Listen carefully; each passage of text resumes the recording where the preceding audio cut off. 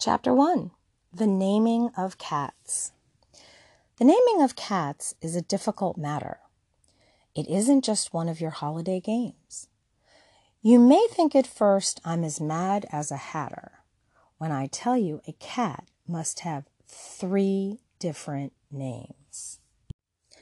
First of all, there's the name that the family uses daily, such as Peter, Augustus, Alonzo, or James, such as Victor or Jonathan, George, or Bill Bailey, all of them sensible, everyday names.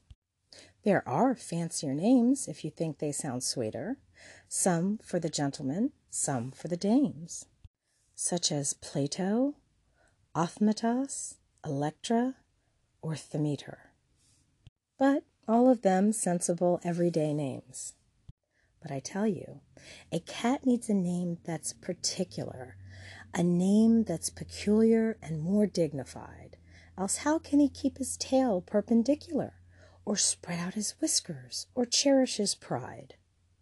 Of names of this kind I can give you a quorum, such as Munkastrap, Quaxo, or Coricapat, such as Bombalurina, or else Geliorum. Names that never belong to more than one cat.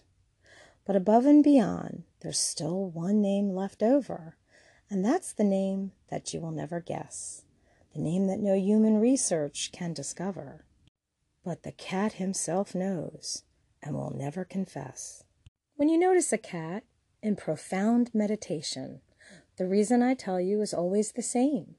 His mind is engaged in a rapt contemplation of the thought of the thought of the thought of his name, his ineffable, effable, ineffable, deep and inscrutable, singular name.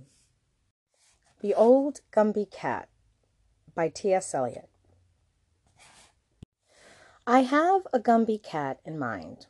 Her name is Jenny Anydots. Her coat is of the tabby kind, with tiger stripes and leopard spots. All day she sits upon the stair, or on the steps, or on the mat. She sits and sits and sits and sits, and that's what makes a Gumby cat.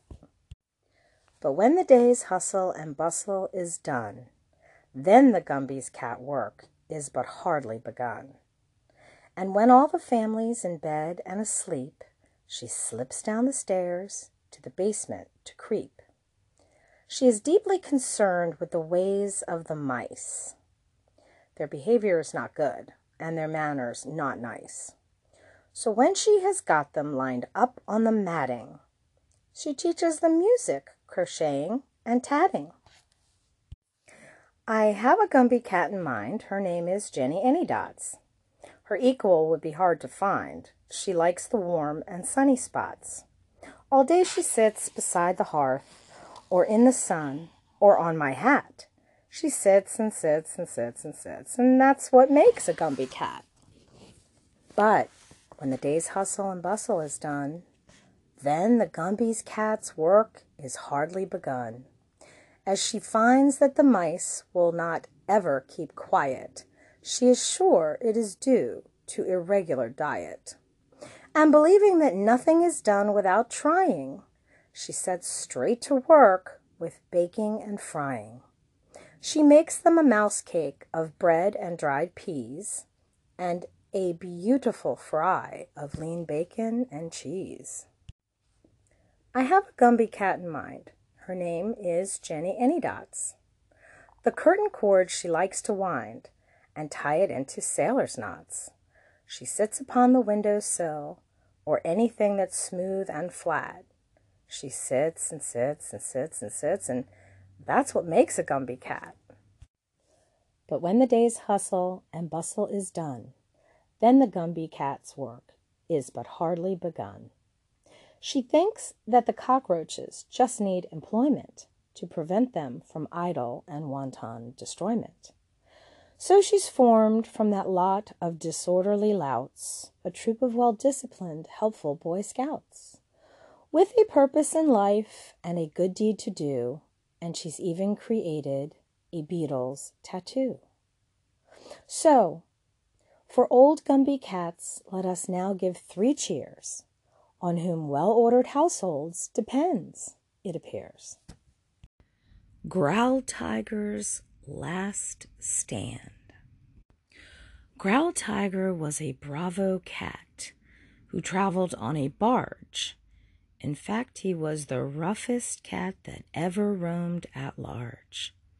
From Gravesend up to Oxford, he pursued his evil aims, rejoicing in his title of the Terror of the Thames. His manners and appearance did not calculate to please. His coat was torn and seedy. He was baggy at the knees. One ear was somewhat missing, no need to tell you why, and he scowled upon a hostile world from one forbidding eye. The cottagers of Rotherhithe knew something of his fame. At Hammersmith and Putney, people shuddered at his name. They would fortify the hen-house, lock up the silly goose, when the rumor ran along the shore, "Growl Tigers on the loose." Woe to the weak canary that fluttered from its cage. Woe to the pampered Pekingese that faced Growl Tiger's rage. Woe to the bristly bandicoot that lurks on foreign ships. And woe to any cat with whom Growl Tiger came to grips. But most to cats of foreign race his hatred had been vowed. To cats of foreign name and race no quarter was allowed.